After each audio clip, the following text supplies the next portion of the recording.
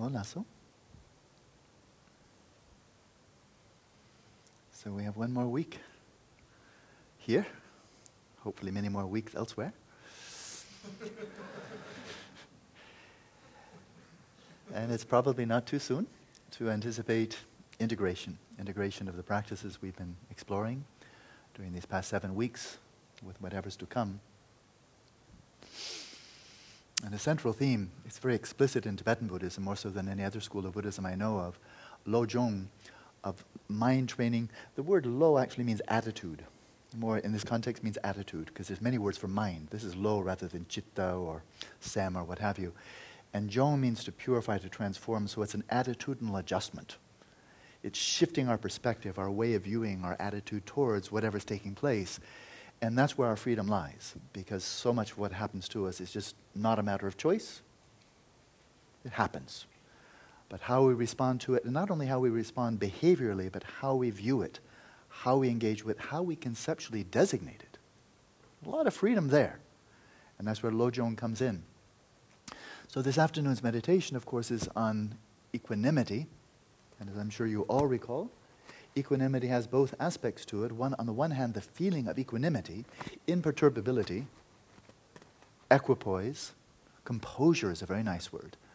You might recall at the end of Lerap Lingpa's short presentation, his one-page total summary of his teachings on settling the mind in this natural state. He said, as you become very adept in this, you will always retain a sense of composure.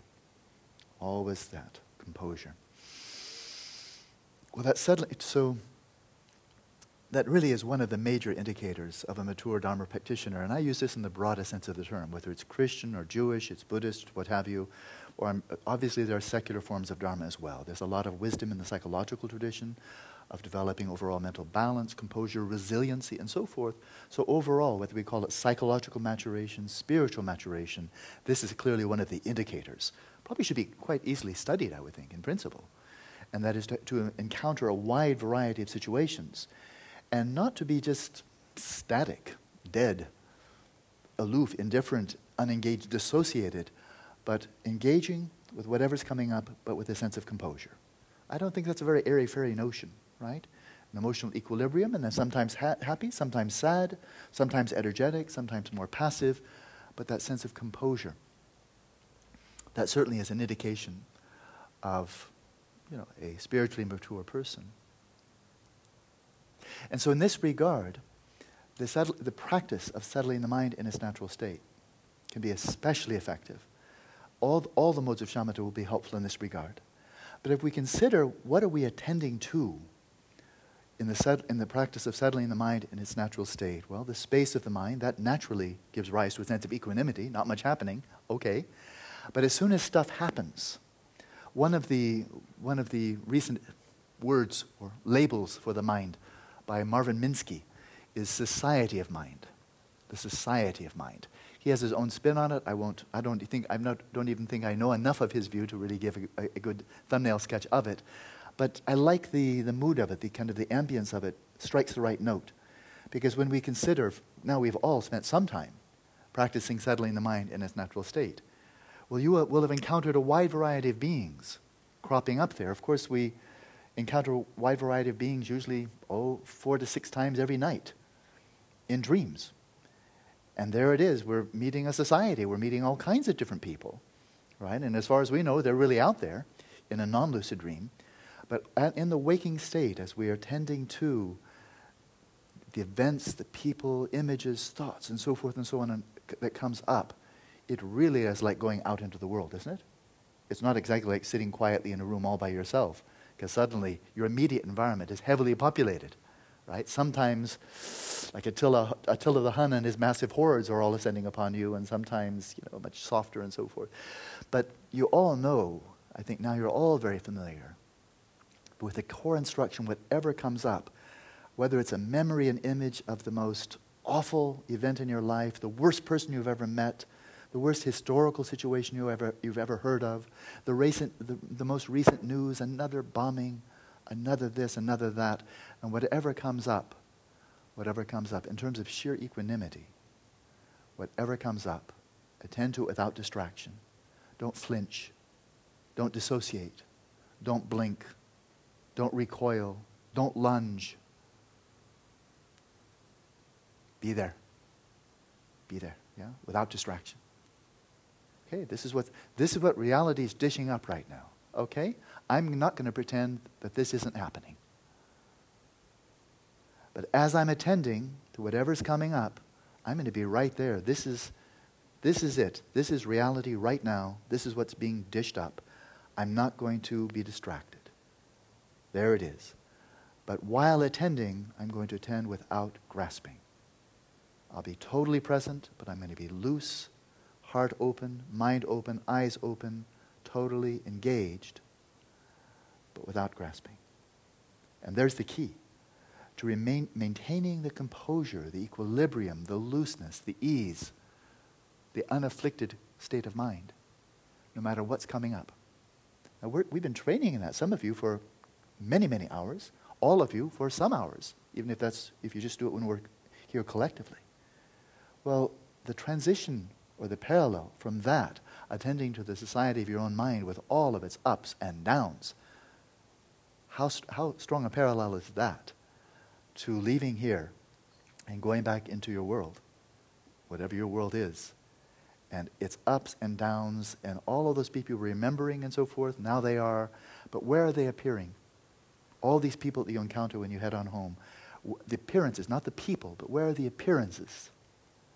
Where are the appearances arising? Nicola, in the substrate. They're appearing.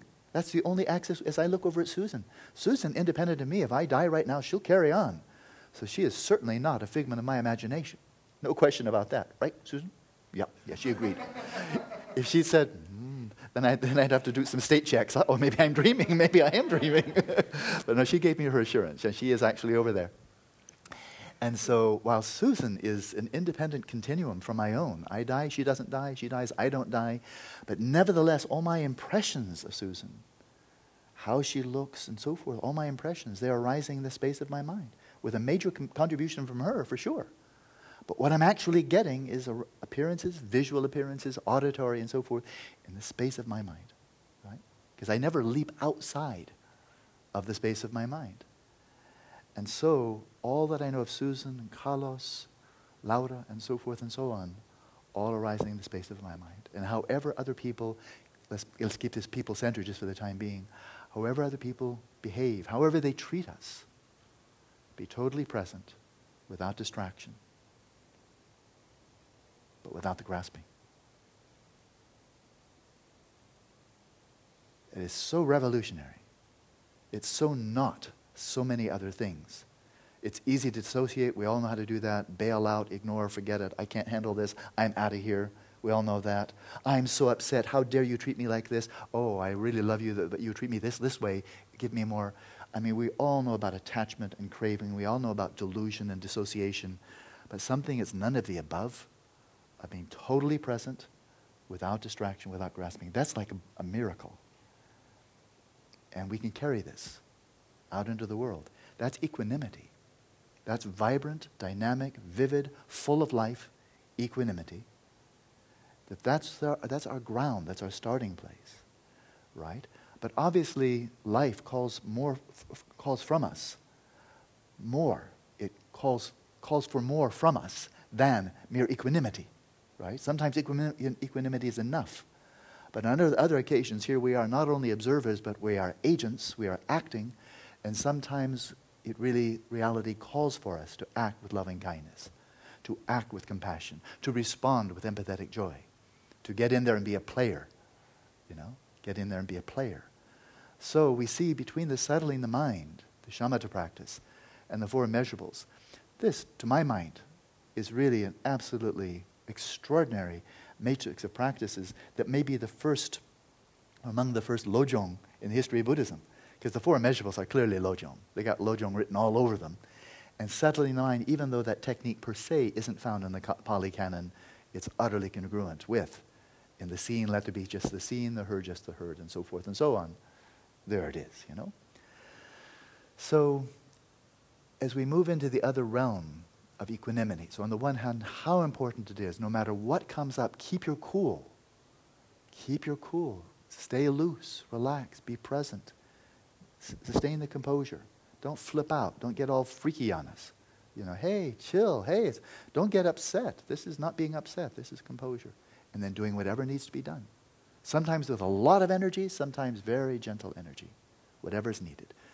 So that's one aspect of equanimity. And then the other aspect, of course, is this even-heartedness. We move into the Mahayana mode of this fourth immeasurable. May we all dwell in equanimity, free of attachment to those who are near, those we like, those who've treated us well, those who appear to us to be attractive, free of aversion to those who are far, those who appear to be unattractive, who hadn't treated us well, we just don't like them. Free of that, may we abide in equanimity. So much depth to that one.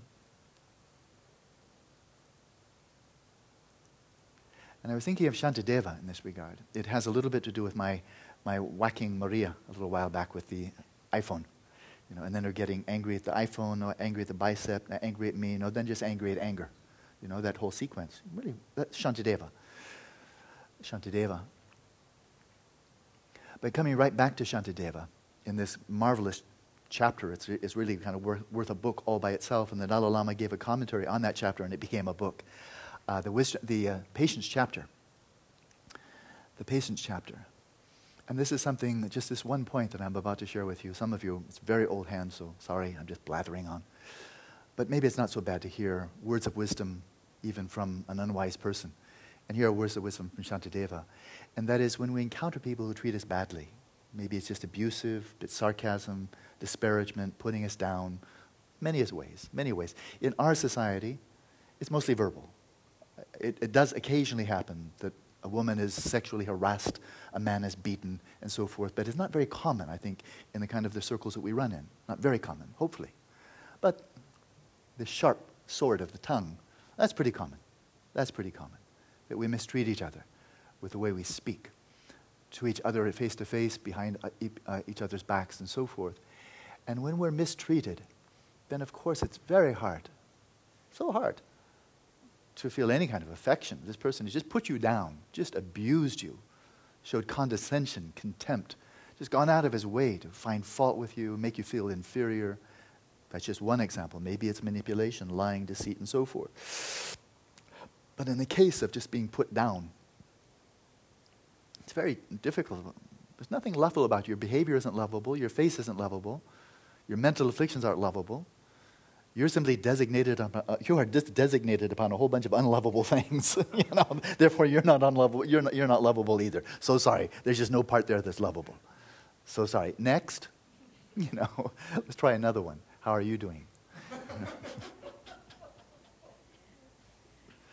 But Shantideva puts another twist on it.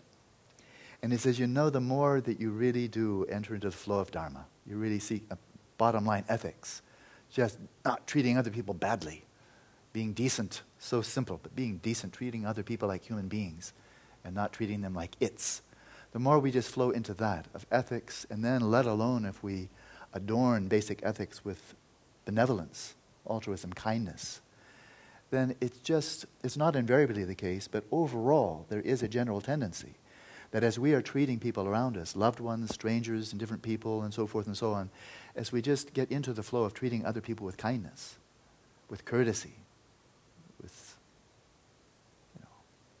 good motivation, then just overall, with some big spikes here and there, people tend to treat us better. Why would you want to mistreat this person? I think of a person like Mathieu Ricard. Why would anybody want to ever mistreat him at all? He's just such a sweet man, omnidirectional. He's like a got that little irrigation thing, like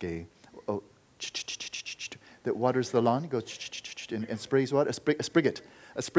They just spray. That waters the lawn. And it goes in all directions. Mathieu's like that. He just sprays kindness in all directions. Why would anybody want to do anything against him? So I imagine he doesn't really encounter much negativity. Because don't do that to him, And there are a number of people like that. He's just a person that I know very well and admire a lot. So just overall, that's going to be the tendency. But then once in a while, I'm sure even Mathieu, in fact, I'm sure Mathieu, he told me a story once. somebody really, really hostile towards him a long time ago. So it still happens, you know. And of course, this happens throughout history. I mean, sometimes really incredibly saintly people are treated terribly. Of course, that happens. But when it does happen, happens to you, maybe it's not so frequent, once in a while, then Shantideva then focused right in on that. Okay? He said, now, overall, people are treating you very nicely, you know, or at least neutral. You're showing kindness to them, so they want to show kindness to you. They don't want to hurt you. You're a nice person. But once in a while, you'll meet somebody really nasty, right? He said, oh, this person's so precious. This person's so precious, right? Because, and he's not just being saintly or just kind of being holy. He's being really very rational. And that is when there are people around us who show us affection, who are showing kindness, keep on bringing us dark chocolate, you know, just watching the tummy grow and grow. How big can his tummy get this in 8 weeks? Let's give him more chocolate and see.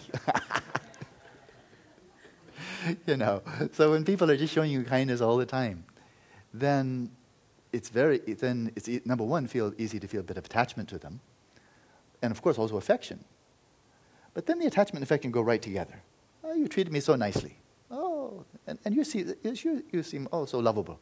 So loving kindness comes out, but also attachment comes out. Oh, I like people to treat me like that. Don't go, you know? So when people treat us very nicely, then loving kindness may indeed come out, but it's totally mixed like an alloy, overall, with attachment. And it's not so easy. It's not so easy to distinguish those two. So when I say, oh, I love you so much.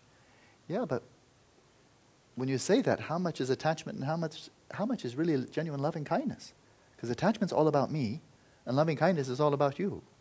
So how much? Is it 100% loving kindness? 100% attachment? You know, I love you because you're so nice to me. You know?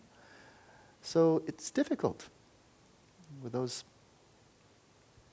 nice people. But a stranger, if you feel loving kindness towards a stranger, and you see it's genuine, then you think, boy, I don't have to be, this isn't so subtle. That is, I don't have to worry about how much attachment, because I don't think I feel attachment for this person at all. But a genuine sense of caring, of affection, if you can feel affection, loving kindness for a stranger, when you come into the supermarket and there's a person there, you know, bagging your groceries and so forth, and if you just attend to that person as the person is bagging, and you attend to them and just wish them well, and you see it's not just lip service, it's not some mechanical ritual. You really wish them well. Maybe even say a word of kindness, maybe just some friendly greeting. Say, wow. And then you walk away. That was real. There's no attachment there at all. Whatever affection I felt, that was it. That was the real one. So that's good. Let alone if somebody treats you badly. If you can look through the unpleasant veneer, the unpleasant behavior, look through the unpleasant mental afflictions that are very likely operative, and you can look through all of that and see someone like yourself who's worthy of love, worthy of happiness, struggling with mental afflictions, wishing to be free of suffering, and look them right in the eye and wish them well. That's really pure. And so in terms of kind of like testing gold, if you can love the person who treats you badly, love a person whose mental afflictions are pretty obvious, whose behavior sometimes is really unwholesome. And in the midst of that, see right through it like you have Superman eyes and you're just peering right through all these external unpleasant layers until you see someone like yourself, worthy of love, wishing to be loved, wishing to find happiness, and then offering them love and wishing them happiness. That's just solid gold. But you may need some unpleasant people for that. Right? And then, of course, what Shantideva was really explicitly saying was if you really want to progress mightily, with strength, with sisu, with courage and forbearance, with real might along the path to enlightenment, you cannot do that. It is impossible to do that without developing greater inner strength, fortitude, patience, forbearance. There just aren't any wimpy Arya Bodhisattvas. There are no Buddhas who have not developed the perfection of patience. But how do you develop the perfection of patience? By surrounding yourself with incredibly loving people who are giving you dark chocolate all the time? That the only patience is, just to monitor how much chocolate I eat each day. Okay, I'll be patient. Not all of it today. That's about it. That's pretty wimpy, right? Whereas if somebody treats us badly, and we can respond with equilibrium, we can respond with composure, without being upset, without anger, without malice, and all of that. Take it in stride. First of all, with settling the mind, simply be present with them without distraction, without grasping. See what they're offering. Remain loose. Not be perturbed. That's how you develop the perfection of patience. Not just by surrounding yourself with really loving, gentle, affectionate people. So, as that litmus test, as that test of how are we really doing on the path, it's easy to fool ourselves. If we're just surrounded and living in a place like this, surrounded by the Thai staff and then a whole bunch of loving people in the Sangha, it's easy to fool ourselves, to think that we're further along the path than we really are, because we're not getting tested. Step out, get tested, and if you meet the test, then you say, boy, that 8 weeks in Phuket was not just a lot of good food. That really was transformative. Because 10 weeks ago I would have responded this way, because I remember I did it 1,000 times. This would have been my response, but now this was my response. And something took place in between. It was 8 weeks of practicing Dharma, and now my way of responding to this unpleasant situation, this unpleasant person, and so forth, is different. That's meaningful. That's meaningful. So as we practice the equanimity, and you bring the unpleasant person to mind, you do bring to mind, we don't fool ourselves, that the person doesn't really have unpleasant behavior, doesn't really have mental afflictions, hasn't really treated us badly. Sometimes, yes. Behavior terrible, they've treated us badly, they do have intense mental afflictions. All of it's true. And none of those are lovable. There's no question about it. And we don't want to love them. I don't want to love them. I don't want to love mental afflictions or such behavior or harm. I don't want to love that. Why should I love that? But to see through all of that, that's really powerful. So, yesterday I made 2 mistakes that I know of, let alone all the other mistakes I don't know of. And one of them was I incorrectly quoted Geshe Ngam Taige saying, if you can't see transformation in your mind from month to month, you should take your mind out and hit it with a rock. That's not quite what he said. It was, I think, well into or towards the end of his teaching on the Guide to the Bodhisattva Way of Life, Shantideva's text. When he's well into it, maybe towards the end, he said, now, this whole text is about transforming your mind. If you immerse yourself in the practice of the Guide to the Bodhisattva Way of Life, and you don't see any benefit for your mind practicing this text, then you should take your mind out and just hit it with a rock. Okay? That's what he did say, not every month. And I'm kind of relieved at that, because I thought if I really have to beat my mind with a rock every month that I don't see progress, there's not going to be much of my mind left. It'll be a little pulp, a beaten up mind. So that was one mistake. He said, I'm sure it was, bodhicharvatara. If you practice that, it doesn't benefit, then take your mind out and just beat it. And then I said the other one that I had recently read an account of according to Buddhist tradition, there we are, with now definitely in Buddhist framework, of an animal that died and was reborn as a disciple of the Buddha. I strongly suspect there are many cases of that. But the story I was remembering wasn't that. And so even though I didn't tell you the story, so it wasn't really misinformation, I thought, we'll get the story straight. And it turns out the story is very germane to equanimity, and I think I'll tell the story and then we'll go to the practice. It's a pretty powerful story. It's from this commentary to the Dhammapada. And so it took place during the time of the Buddha. It didn't actually involve the Buddha himself, but it involved a gem polisher, a man whose trade was to polish gems. He was married. His wife was very devout, very, very sincere, very dedicated, very devout Buddhist. And especially because of her, they hosted a monk in their home. They put him up. They took care of him. That was her expression of devotion, not uncommon, but he lived with him. And she had great devotion for him, impeccable monk. And then her husband was an ordinary, mundane person, worldly person, and he was a gem cutter. One day, from the king's palace, a courier was sent, and he brought him a very precious jewel. I think it maybe was a ruby, but a really precious jewel. And when it arrived, the gem cutter was cutting up some meat, so his hands were bloody, So this also pertains to the vegetarian question. Chopping up some meat.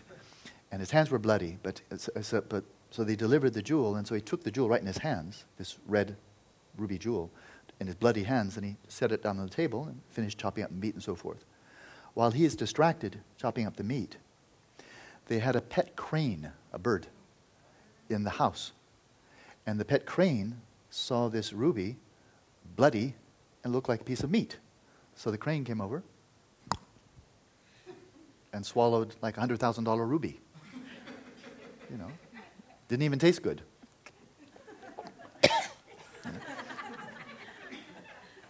It didn't say that, but I'm kind of imagining a crane that just swallowed a ruby. It wouldn't be tasty. So then, of course, the gem cutter, he comes back and he sees the table. Gem's gone. And he knows this actually could be his life. I mean, because the king, this is the king that sent polish my jewel, polish my gem, and now he's got no gem. Well, this could be execution. They were not easy on thieves back then. So he freaks out. Understandably, he freaks out. He turns to his wife, and I don't remember all the details, but I won't make any big mistakes this time. But he checks around, okay, who took it? Who took it? And turns to the monk. The monk, by the way, was an arhat. He didn't know that. The wife had tremendous devotion for the monk, knowing he was a very pure soul. He'd been with him for a long time, always showed impeccable conduct. The gem cutter turns to the monk and said, "You took the jewel." The monk said, "I did not." But this, you can imagine, try to put your mind in that of the gem cutter. He's freaking out because he's thinking, really, he can have his head chopped off for this. And his wife wouldn't do it. And he turns to the monk and said, "You're lying. There's nobody else here. And I'm gonna beat it out of you. Confess, I'm gonna beat it out of you." The monk said, "I did not." So he just started beating him. He absolutely mugged him. Beat him so blood was coming out his mouth. I mean, he really beat him almost to death.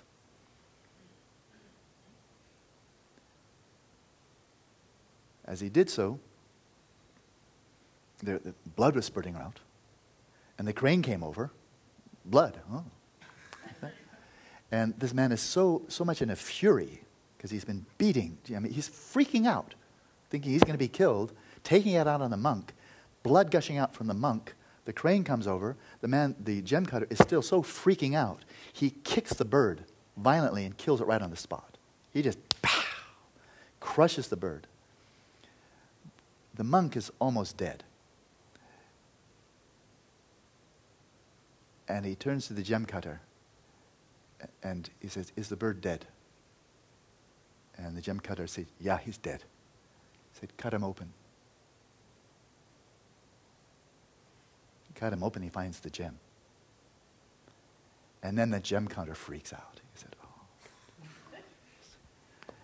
And he turns to the monk and, he's just groveling. He's so freaking out now with remorse. He said, I'm sorry. No idea. And the monk said, "There's nothing to forgive. There's no fault. There's no fault on my part. There's no fault on your part. It was simply a misunderstanding. There's no fault." And then he died. He was beaten to death, but with no perturbation. Nothing. There's no fault. And the crane that just got killed was born as the gem cutter's son. That was the actual story.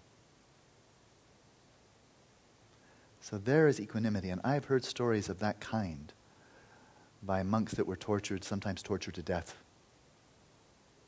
50 years ago, 40 years ago. So it's sometimes helpful to just hear a story like that. Whether you take it literally or not, that's your business. That's your business. I'm not trying to make anybody believe anything. I do take that one literally. See, no reason not to. And just a whole story like that in mind. And Gyatso Rinpoche has told me other stories of monks that he knew. And His Holiness also told stories. This very famous story of the monk who was many years, 17 years in concentration camp, The Dalai Lama asked him, did you ever feel anger, hatred? No, did you ever experience fear during these many years of being in concentration camp? And the person said, yeah, I did. Sometimes I did experience fear. Dalai Lama said, yeah, well, what were you afraid of? He said, I was afraid I would lose my compassion for those who are torturing me. So hearing a story like that, hearing the story of this gem cutter, the monk Tissa was his name, Tissa, was beaten to death, but as he's dying, said, there's no fault. I did no fault. You only acted out of misunderstanding. Just hearing that. Then when misfortune comes our way, other people treat us badly. And we start to, the heart turns into a fist. Then we can think, oh, but wait a minute. The heart was just beaten to death for no reason, no good reason. He had done nothing wrong. And he had equanimity. Maybe I can try to go in that direction. So, equanimity, multidimensional. Composure, but this even-heartedness, attending out to all equally. So we'll practice it now with few words. We'll practice it in the mode of Donglen. And let's have one session.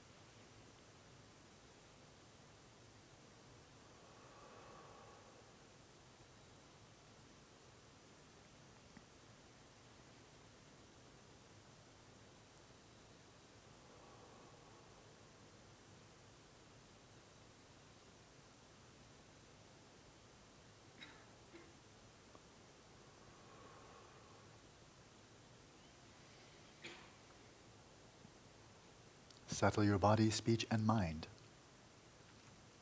in a state of equilibrium, poised, balanced between relaxation and vigilance.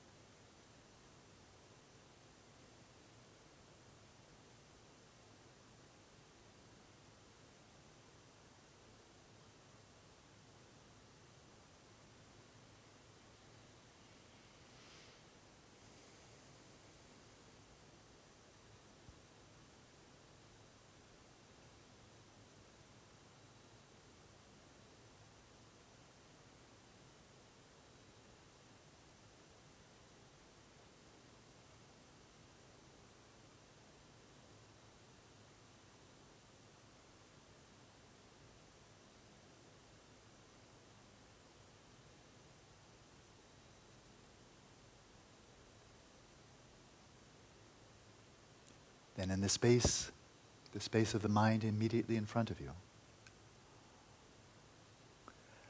bring to mind as vividly as possible, with or without imagery, depending on your visualizing ability, a person for whom you feel no particular attachment or aversion, quite neutral.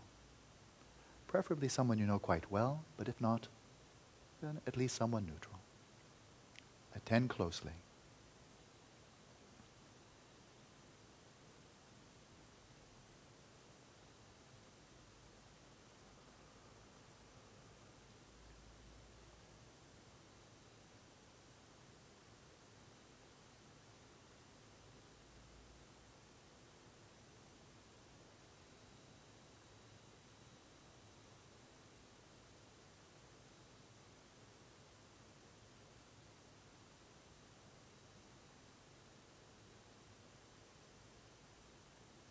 If you know of any of the hopes and fears, the aspirations of this individual, attend to them as well.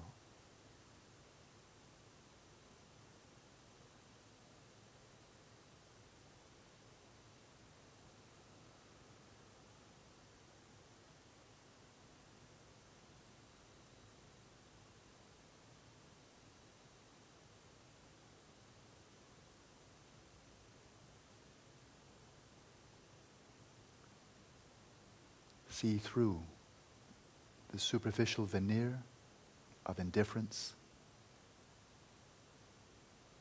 to a person like yourself. Breathe out with loving kindness. Breathe in with compassion.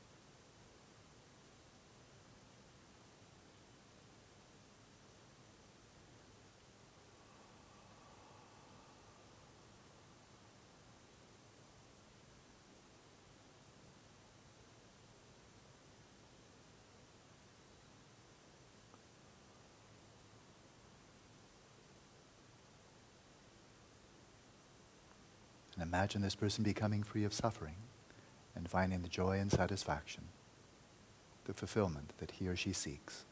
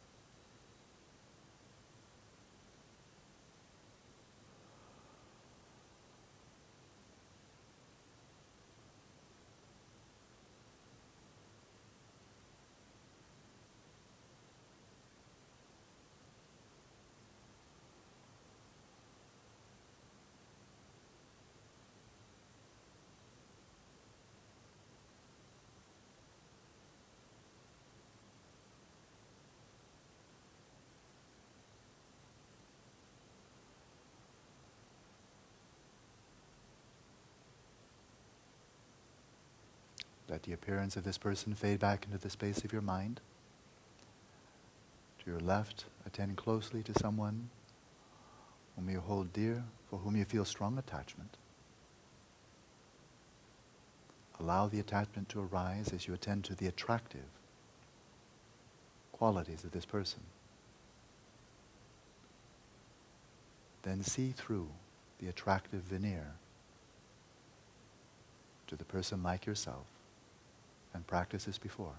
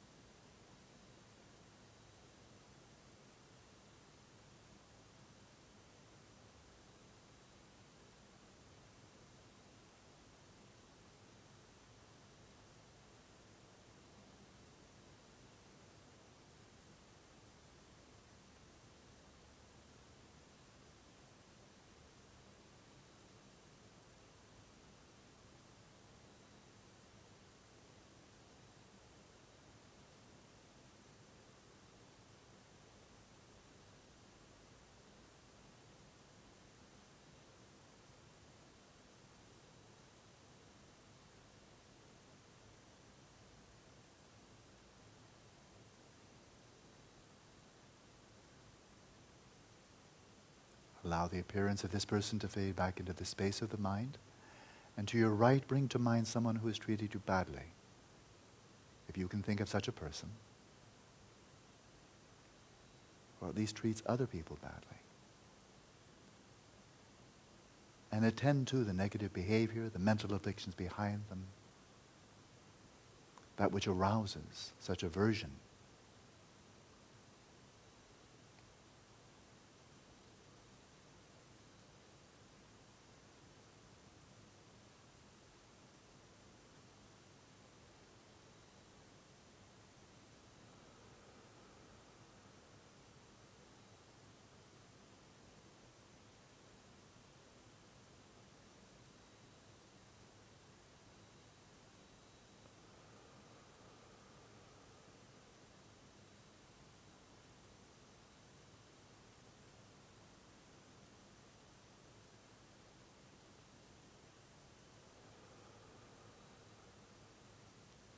And see through the veneer. In the story of the monk Tisa, when he responded to the person who had just beaten him almost to death. He said, this has occurred simply because of the ripening of karma, of past actions. And his mind remained composed, without even a trace of anger.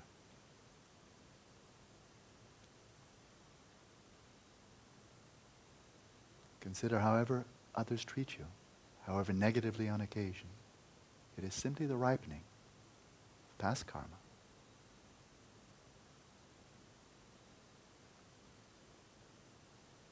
But peer through the negative veneer to the person like yourself and practice as before.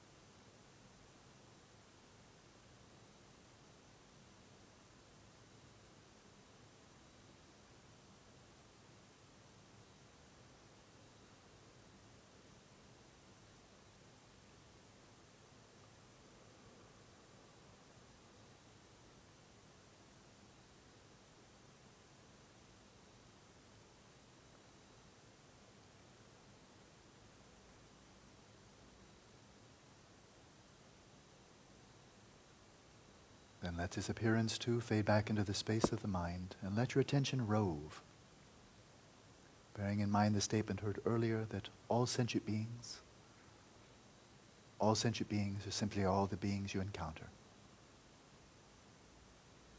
by way of the senses, by way of the mind. And practice Donglen for each one that comes to mind, with an evenly open heart.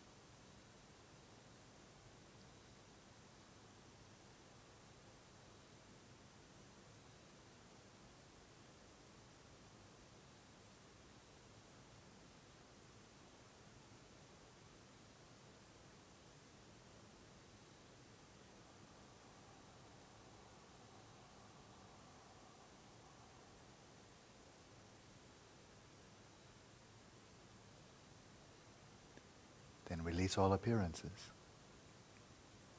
And let your awareness illuminate itself.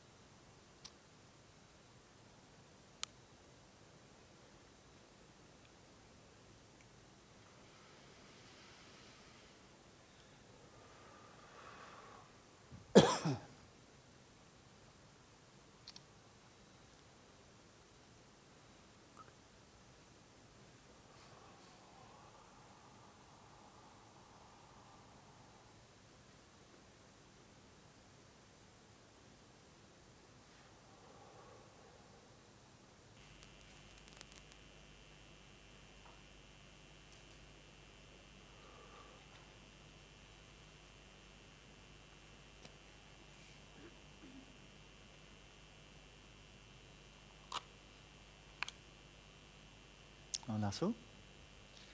Quite a few today. Quite a few pieces of mail. But as I was engaging in this practice just now, it just really occurred to me that these practices, various practices of shamatha, the four immeasurables, they really are an endeavor to redefine normal. To redefine normal. It really should be normal to have a mind that is relaxed, stable, clear. Stuff comes up, we're aware of it, respond as needed, but not sucked up into it, carried away, not obsessive, not compulsive, not delusional. That should be normal. And as we engage with other sentient beings, that we treat each one as a human being. If it's a human being, a human being. A salamander with a broken leg, salamander with broken leg, whatever it is. But we just treat each other decently, with an open heart, as subject to subject, not as an I-it. That should be normal, isn't it? It's so easy to think, oh, it's so saintly, but it should be just normal, I think. Anything less is really yucky. Not really worthy of, not worthy. Kind of too bad, yeah? So let us all be normal. Let's aspire to be marvelously normal. And then finding that normal is having good health, mental health, and good mental health entails naturally having bliss arise from your own mind. Hola, Sue. Personal note, good. I'll make sure I don't throw away. Oh yeah, going right for Dzogchen. Dzogchen view is all phenomena are appearances arising from the mind. Oh yeah, it's that easy? That's one aspect of Dzogchen, sure. Chittamatra says all appearances, all phenomena are appearances arising from the mind. Is Chittamatra the same as Dzogchen? Don't think so.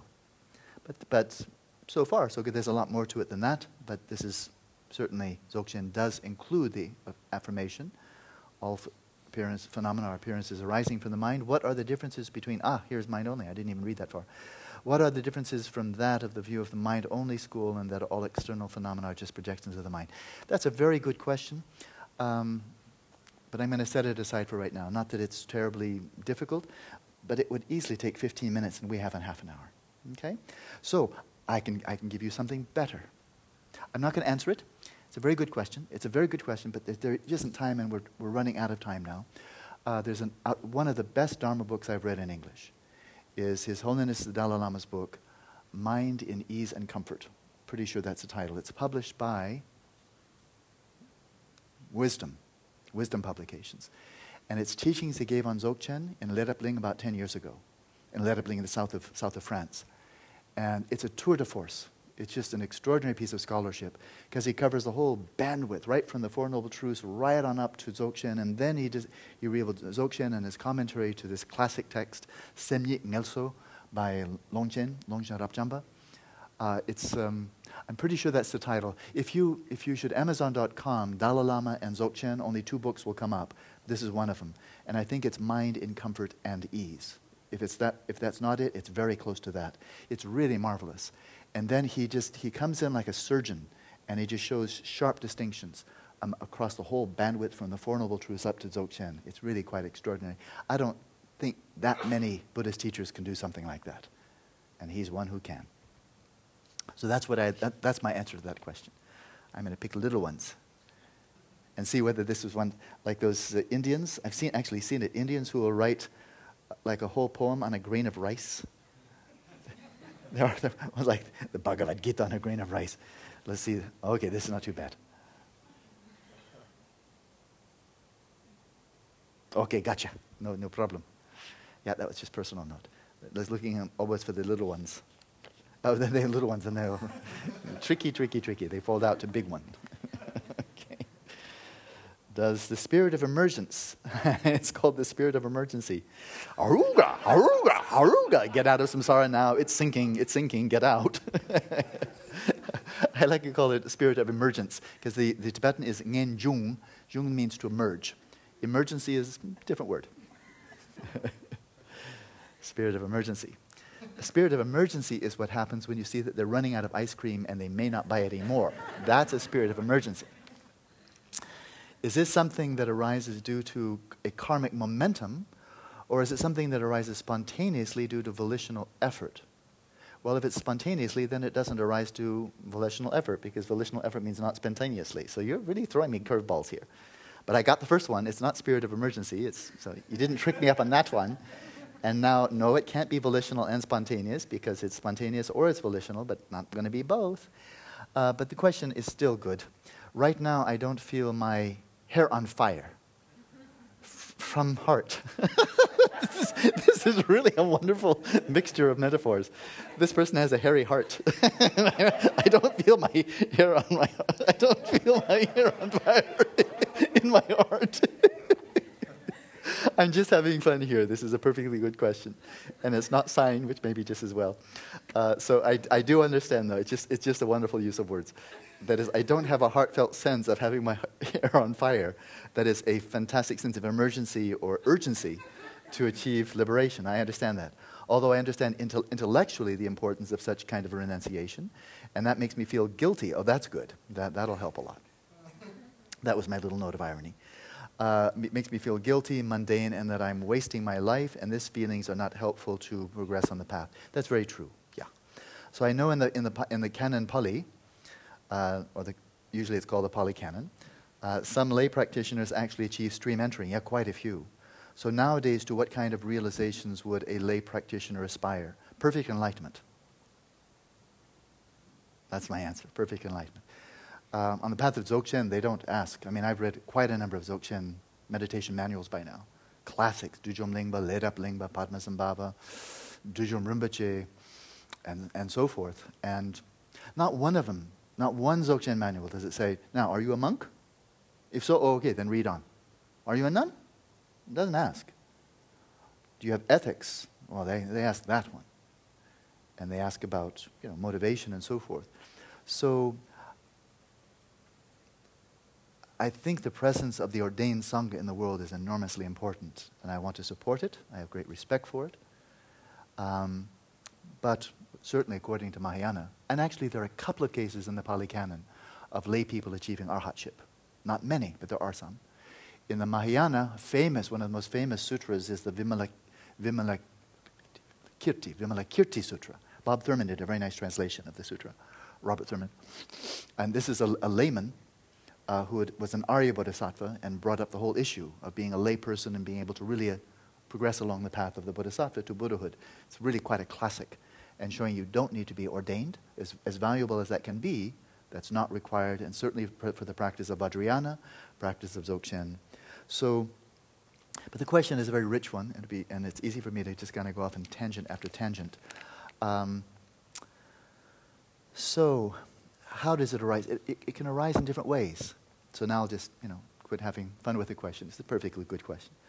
And that is, in terms of momentum or what predilections, tendencies, and so forth, there's two types that are spoken of, classic Buddhist literature. Gyetop, Jangtop. Gyetop, Jangtop. And that which is achieved by birth, and that was achieved by training. Gyetop, Jangtop. And so some people are born little babies, infants, little children, just showing tremendous generosity, kindness, sweetness to the kids around them. Other ones, stingy, grasping, selfish, crybabies, whining, angry, pissed off, and so forth. So every parent knows that no child is ever born as a tabla rasa with no personality, no character, just waiting for that to be imposed by the environment. Never happens. And so the Buddhist understanding here is not to discount genetic influence and so forth, because in fact, even though there's no word for genetic influence itself, it is clearly acknowledged. I could go on so many tangents here. But I just mentioned this. If you read some of the hagiographies or biographies of great lamas of the past, like Tsongkhapa and others, in many, not all, but many, they will say not only the previous incarnations of such and such a lama, some are tracing all the way back to the Buddha. Maybe they'll give 10 or 15 incarnations of a certain lama, and then here he was born in such a lama. So they're saying, look, this is massive momentum, and whatever qualities, let's say Tsongkhapa or it's whoever it may be, Tsongkhapa is a great example, that the qualities that Tsongkhapa was born with, and his immediate, powerful predilection for Dharma, enormous renunciation, bam, whole life was Dharma.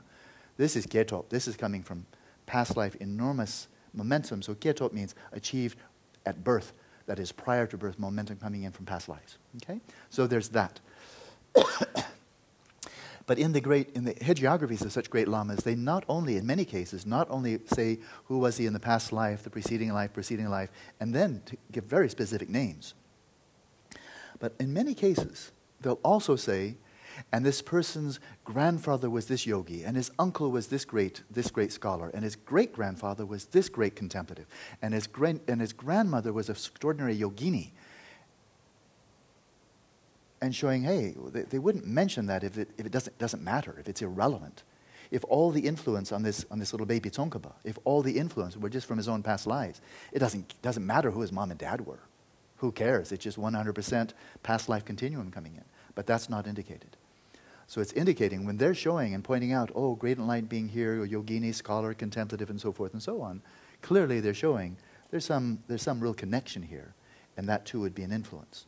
So not with the detail, the scientific expertise of modern genetics, clearly it's not there. But it certainly does not count out biological influences, and in the Buddhist view, it's the confluence of biological influences you got from your parents and then from environment and so forth, and what you're bringing in. So that's Gyetop. And then Jangtop are those qualities, patience, achievement of shamatha, bodhicitta, whatever it may be, that comes that you didn't have at birth. They did not come sheer out of past life momentum. You did it the old-fashioned way. In this lifetime, you really focused on practice, and you developed these qualities. And then you see, they weren't there at the age of 20, and there they are at the age of 30. And it was what was in between that really counted. Okay? So that's Jangtop. Overall, the Buddhist tradition says between these two influences, past life is bigger. It's got more momentum to it. We get habits from 10, 20, 30, 40 years of being alive. How about 10, 20, 30, 40 lifetimes? So the past life momentum is stronger at the same time, especially in Vajrayana. Especially in Vajrayana. And Milarepa was really emphatic about this. When people started, adoring him for his tremendous enlightenment, he was almost ferocious. I mean, maybe it's my projection, but he was very, very clear.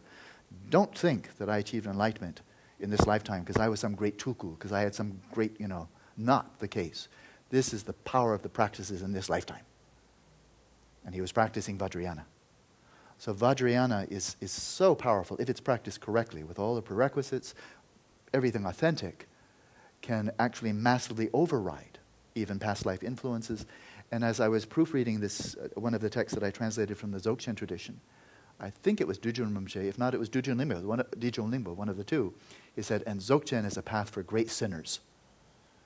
Great sinners. People who have a lot of baggage. Because in this lifetime, can cut through it. I thought, whew, there's still something for me. Good. So, clearly, I mean, I do very resonate with this. So that's how it can come. Does it arise spontaneously? It can in some people, it does. It can be catalyzed by a life event, a tragedy, or near-death experience. Or it can be catalyzed by meeting absolutely splendid people. Meeting a person like a Dingo Khyentse Rinpoche. He would transform people's lives just by being with them. And just so incredibly inspiring them, you know. And so that can also, so it can be something utterly positive that just, so it's much more of a pull than a push. A pull towards rather than a push out of samsara. Misery, the death of a loved one, and so forth and so on, that can really push you out of samsara. That can be the emergence from. But Ngenjum, the spirit of emergence, is also a pull to. And so we try to strike a balance there. On the one hand, radical, total disillusionment with samsara, but balancing that with faith, confidence, enthusiasm, vigor, energy for liberation, and balancing the two. If it's only one or the other, then I think it's obvious. So, not to feel guilty, it can come from a variety of ways. And so in the Gelugpa tradition, for example, I think perhaps because Tsongkhapa was just so awesomely brilliant, I mean, his intellect was so vast and so sharp, so powerful, and many of his followers were as well, that, and this was most of my training for the first 20 years, it's pretty clear the way to develop renunciation is to use your head, you know, use your mind, use your intelligence, reflect deeply upon the first noble truth, the second noble truth, and really do it by thinking deeply. He was incredibly good at thinking deeply, and he taught other people how to think deeply. And that's absolutely one way to do it. You know, and I'm not sure that there's anything that would be simply a substitute for that. But one can think, well, that's the only way. That's the only way to develop renunciation. You can synthesize that to the four thoughts that turn the mind: precious human rebirth, death, karma, suffering. And there's no question about it. Those really can turn the mind. But I've been watching people practice shamatha for quite a few years by now, especially when it's not just a weekend or a week, but 3 months or 8 weeks. It's been interesting to see. Is that I've not been teaching, spend hours and hours and hours meditating on the six realms, the 3 kinds of suffering, the 6 types of suffering, and so forth. All the details of karma, the 12 links of dependent origination. These are all very important, but it's not really what I've been emphasizing here.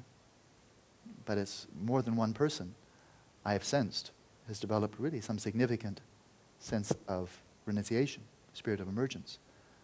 From what? Not from deliberately thinking a whole lot, but by practicing shamatha, the 4 immeasurables, and finding right from your experience, just drawing from your own experience, a disillusionment with samsara. And why be disillusioned? This would be like teaching the first noble truth without the third and the fourth. I think we could be afraid of being disillusioned. I can easily imagine being afraid of being disillusioned with samsara. Like not wanting to. Give me some Valium, give me some ecstasy, give me something. I don't want to be disillusioned. Because if I'm disillusioned with samsara, that's disillusioned with life, that's disillusioned with reality. And if there's no option, then I'm just miserable and I'm just chronically depressed. And I just want to kill myself. Except for then the Buddha said, that doesn't help. Oh, crap. Now I want to ultimately kill myself, but I can't do it. Oh, yeah, you Buddhists really are pessimist. At least the materialists give us an out. You Buddhists, you're relentless. It's awful, So just to be disillusioned with samsara is not enough. I think Sartre was disillusioned with samsara. Camus, some of these other French existentialists, pretty intense. I didn't see they were going anywhere, but they were definitely coming from someplace. They knew what they didn't like. I never saw any clear direction, and now, hallelujah, this is where we're going from here. No, they had the first noble truth, but not much of the second, third, or fourth, as far as I can tell. So, continue to live. Keep your eyes open. Cultivate. Explore your own inner resources. And find for yourself that there is, in fact, eudaimonia. And the more clearly you see that, the more completely, you can allow yourself to be disillusioned with samsara. If you have only a suggestion, a whisper, a hope of genuine happiness, I don't think you'll let yourself be disillusioned with samsara. If you're out in the middle of the ocean and you've got a raft that you're sitting on, and there's red-hot ants crawling all over it, well, that really stinks. But do you want to drown? If that's the only option, jump off the raft and then drown? Or are you going to just sit on the raft and say, I hate this, but I don't want to drown? Whereas if there's a nice lifeboat right over yonder filled with tubs of ice cream, then you can feel, man, am I disillusioned with this raft? And these ants really suck. And I'm out of here. Blah, blah, blah, blah, blah, blah. You're off to ice cream land. And that's basically renunciation.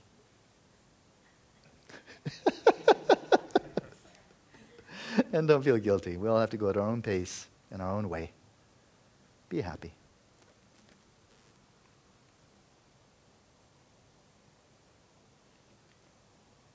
Oh, yeah.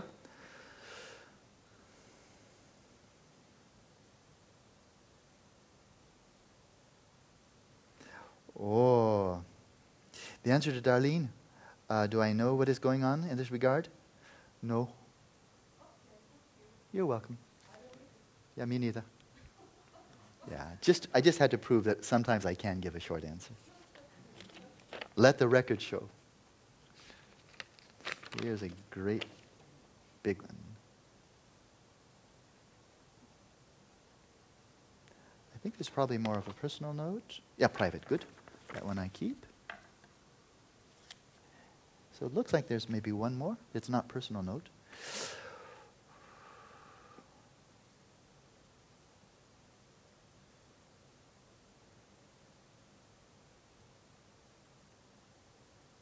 So this, the comment here from unknown person, which is fine, about my earlier comments about mind and brain issue. Can you please just briefly? Yeah, sure, I can, absolutely. Can I summarize? Go deeply and explain how the brain can influence the mind with alcohol, drugs, etc. And just for my understanding, what you said this morning is that the mind influences the brain with the experience, right? In your book, Mind and the Balance, can I research more about this topic? Sure, there are two questions here. That's the first one. So, first of all, I don't pretend that I have now a thorough understanding of exactly how the mind influences the brain and the brain influences the mind. I do not. That the brain influences the coarse mind is evident to really everybody, and I think it's been evident for a good 2,000 years. There were notions that during the time of the Greeks that the brain was really very crucial as the base for the mind. So that's an old idea. And it doesn't take a genius if you have a tiger come and bite you in the leg. You go, ow, and you can't walk as well. Bite you in the arm, ow, you can't lift stuff. Bite you in the head, duh. It's different. Nobody gets stupid by being bitten in the stomach or in the butt or the arm or the leg or the shoulder. But get bitten in the head or have a big rock fall on your head, then people notice. Used to be bright, now not so much. So this is not exactly breaking news, that the brain, clearly something up there in the head has to be related to multiple faculties, seeing, hearing, but also thinking, remembering, and so forth and so on. So overall, the relationship between brain and mind, that there is a strong connection, quite clear. That there's a relationship between drugs. Well, people have been smoking dope, taking alcohol for probably as long as fruit and grain have been fermenting, and as long as marijuana and so forth have been growing. How does it happen? I'll give a Buddhist answer. That is, simply that it happens is clear to the scientific community, but the scientific community, if you ask exactly how is it that alcohol in the brain gives rise to a sense of being tipsy and wanting to sing songs and tell silly jokes. and maybe showing really bad judgment, let alone that you can't hold your balance and so forth, but really the mental effect. Being really silly, or some people become a little bit aggressive, I think, when they get drunk, so people differ, right? But why would alcohol do that? Why did it affect one person this way? Well, the answer is don't know. That it happens, yes. And then they can watch which parts of the brain are affected, and that part of the brain might be related to anger or other emotions and so forth, that's for sure. But yeah, once again, how do you go from chemicals to a subjective mental state? The answer is don't know. Just don't know. It's called the hard problem, and it is a hard problem, and it doesn't become easy just by saying it's easy. We don't know. That's the scientific fact. And then this ever so mysterious, in a way equally mysterious, but maybe weirder notion, because it's such a smart bomb. I mean, if you take alcohol, then some people become silly, some people become violent, some people just fall asleep. So the effect is different, right? People get drunk in different ways. But you take it, but you're told if you take this, your rash will go away. And you take the sugar tablet thinking it's some great medicine, and your rash goes away. And there's no side effects except your rash goes away. Now that's just weird. Because you got some semantic information. You take this and your rash will go away. That belief, that expectation and desire, confidence in the person who said it, that belief, which is utterly a subjective experience. Do you believe me or not? Yeah, I do. Only you know that. You can't measure that objectively. Do you believe or not? That belief triggers exactly the correct electrochemical events in the brain that trigger exactly the right electrochemical events in the rest of the body to make a rash go away. That is weird. And I've looked at the literature because I have a whole chapter that deals with this fairly extensively in my next book from Columbia University Press. And I've corresponded with a world expert and another one who's written with some real insight into this. The second one is not a neuroscientist. He's more working in the social sciences. And he said, and he made a point I love to hear him say, and that is, just stop calling it a placebo effect. That's not what it is. It's see if I remember what he said. It's a subjective. But he simply acknowledged, I can't remember exactly what he called it. It was a good name. It was actually an accurate name. It was subject expectancy effect. Subject expectancy effect. Now that's accurate. It acknowledges that there's a subject, and then I expect something to happen. Now that's accurate. Placebo effect is like looking at Carissa and saying, rhinoceros. You know, there's just nothing about her that suggests rhinoceros. It was just exactly wrong, right? And so it's not a placebo effect. I've said that before. So total mystery. That's the real answer. And it's amazing how even the top-notch scientists are kind of like edging around that one. Like it's the elephant in the middle of the living room.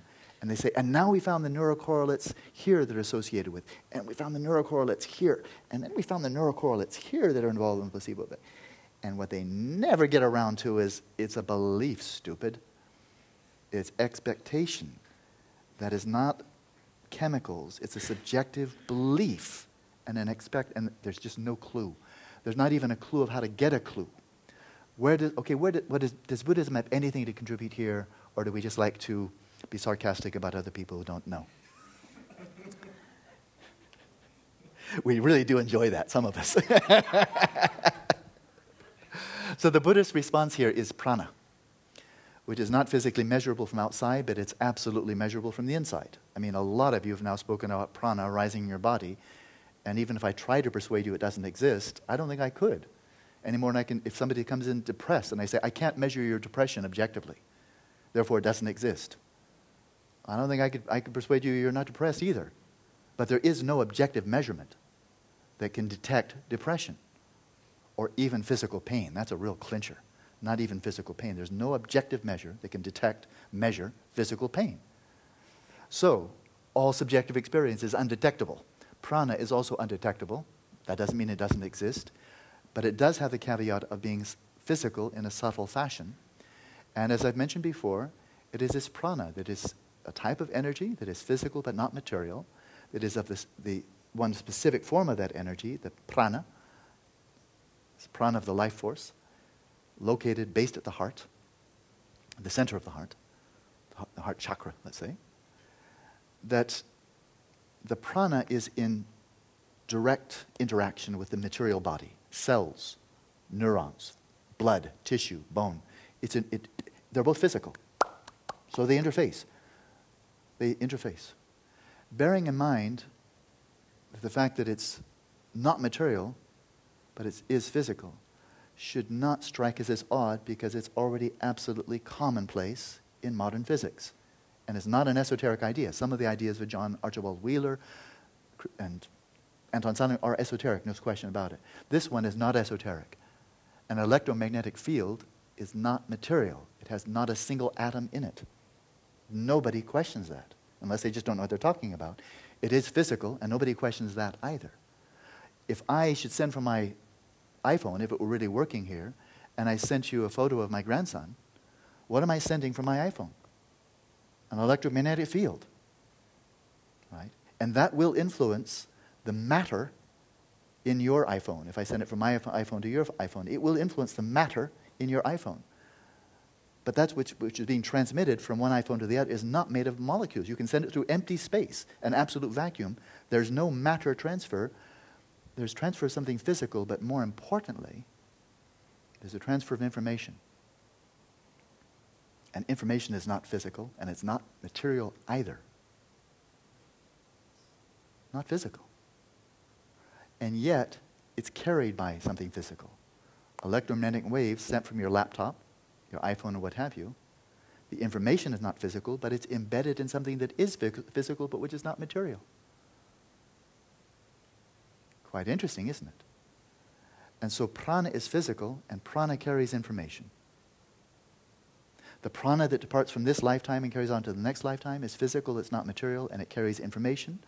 Information like, karma, memories from past life, hopes, fears, degree of compassion, wisdom, insight, accomplishment of shamatha or lack thereof. That's information. Carried by something physical, not material, and that physical, in the case of prana, is non-dual, not some different substance than the consciousness which is immaterial and non-physical.